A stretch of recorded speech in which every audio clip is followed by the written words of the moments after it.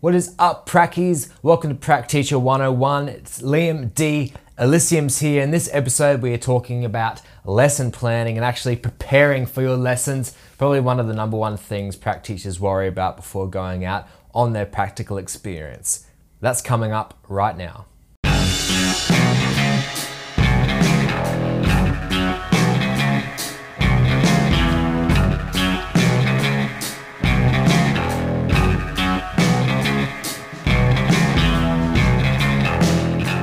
Hello, thank you for watching and welcome to Prac E, an online resource made by teachers for teachers. In this episode, we are talking about lesson planning and actually preparing for your lessons before you go out on practical experience. But before I keep going, remember to hit that subscribe down below, support Prac E, support prac teachers, and support education, and to keep seeing videos just like this one.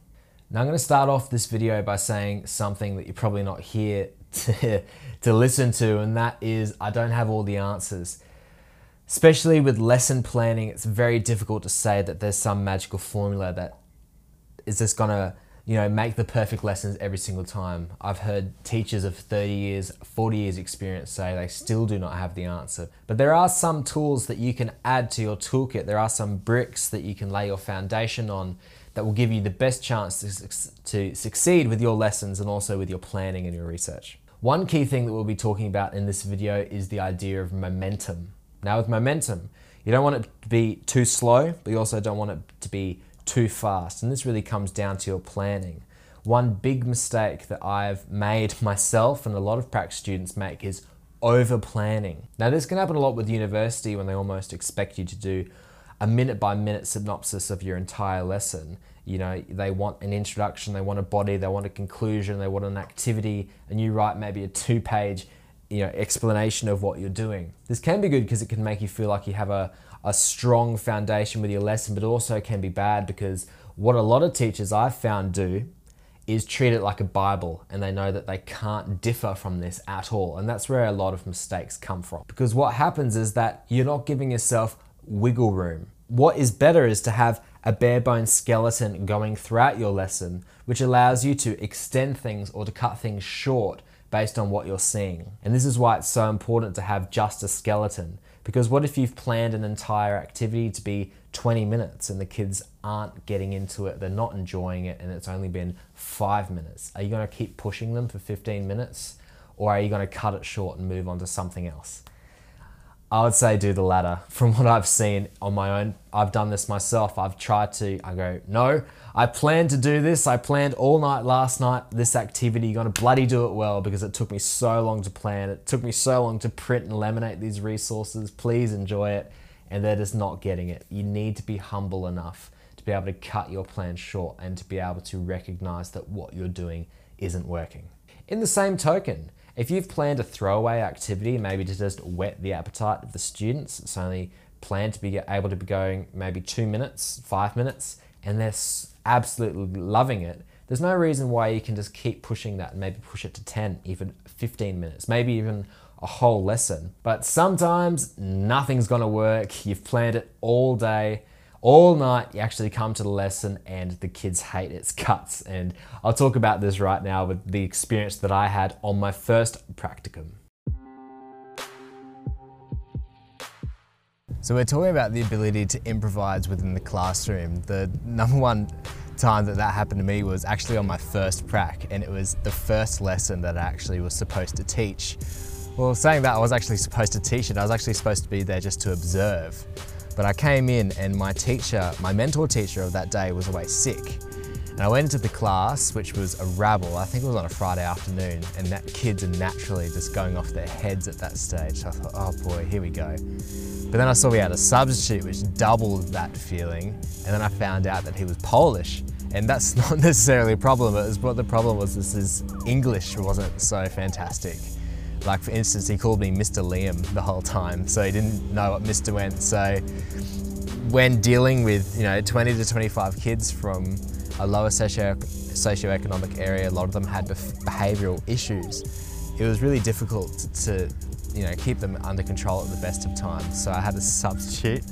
I had a Friday afternoon class. So I was just observing, so I thought, here we go. But then he came in, he said, "You're teacher?" in kind of this really thick accent. And I said, "Yes, but I'm not actually their teacher. I'm just here on prac. I'm a prac teacher. I'm observing." But because of that language barrier, he didn't understand that. So he went, "Oh," and just handed me all the materials and just went, "Oh, okay, you take the class then." And before I could say anything, he turned around and walked out. And all the kids were just like looking at each other going, "Oh, great, now we get to muck around all lesson." And I was given the resources. I didn't know what we were doing, what even they were looking at. This was like my second day at the school, so I had no idea what was going on. I looked at it and they were doing their speech, they were doing public speaking. So they were going through their speech. They had like a format thing where they had to go through one by one and kind of build it up from nothing. And they had a sheet to fill out. So I thought, okay. And at that moment I had noise buzzing around my ears. They were screaming already, up out of their chairs, and I'd just been left for dead completely out in this situation. And I'll spare you the details, but I managed to just claw my way to the finish line, and there was about half an hour to go, and I was checking my watch because I'd done everything we needed to do. And the activity wasn't really that massive, but I just chunked it down. So we did each bit separately, bit by bit, slowly, and I just clawed my way, bleeding from the fingers all the way down to the finish line to that bell. And when that bell sounded, it was one of the most relieving sounds I'd ever heard in my life. So as a teacher, you're gonna get these situations where you're just gonna be chucked into a situation where you're not gonna have time to prepare, or some substitute's just gonna give you the resources and piss off. And it's up to you then to take that class and try and make something out of it. At that same school that I was at where that story happened, I actually heard a teacher, and he said, "Look, some days when I was first starting out, I had some lessons where I just sat there for 20, 30 minutes and just let the kids run wild. Obviously not something ridiculous, but just let them run wild for the next 20 minutes and just wait for that bell," because he knew there was nothing saving him that day from those kids being a complete rabble. And it's hard to say, but sometimes you have to accept that as a teacher, that no matter what you're gonna do that lesson, it's not gonna work. You need to be able to take that hit and keep going. Talking about taking that hit, here's one practical piece of advice for when the class you feel like going completely out of control, and that is what we call the clinch activity. We've actually got some boxing gloves right here. So remember that, the boxing analogy, it's called the clinch activity. And basically what it means, what I mean by clinch is like just in boxing, you feel like you're losing control, your opponent's getting all over you, so you hold on, you clinch, you regain control. And that's the exact same thing I'm talking about with your lessons. You need to be able to have some worst case scenario activities for when the kids are getting unruly and you feel like you're getting out of control. Now what I mean by clinch are basic activities that keeps, 1, the kids occupied, 2, expels some of their energy, and 3, gives you time to plan ahead, to be able to survey the scene and be able to plan what you're going to do next. It's hard to give you some, lists of some of these activities because, like I was saying, you have to read the room and be able to apply it to your own topic area and also what the kids are like that day. But one thing that I've done in the past when I needed a clinch was discussion questions. It's easy, you get the kids in little groups, you put up like 5 or 6 discussion questions about the topic that they're talking about, and you say, all right kids, get in your discussion groups, answer these questions, write a few lines, and then at the end we'll have a discussion about what we're talking about.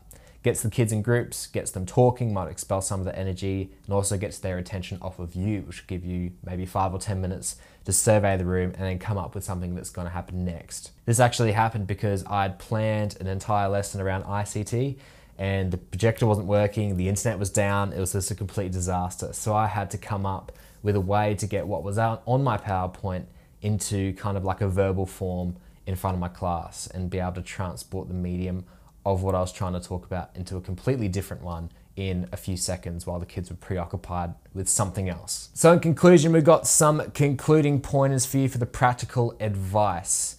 Be humble with your lesson planning. I cannot stress this enough. Do not plan minute by minute, but plan overall chunks like a skeleton. This gives you wiggle room left or right of your activities to be able to extend things or cut things short. You need to be able to clinch for 10 or 15 minutes and be able to analyze what's going on and be able to see forward. That's actually some practical advice that I got from my last mentor and has helped me personally massively. That is all. Thank you so much for watching Prac Teacher 101. My name has been Liam D. or Lyceums. Before you go, remember to share this content if you found it helpful with a fellow Prac student or a university student. Question for you, what is some of the best planned lessons that you've seen personally, whether at school or on practicum? Thank you so much, and I'll see you next week.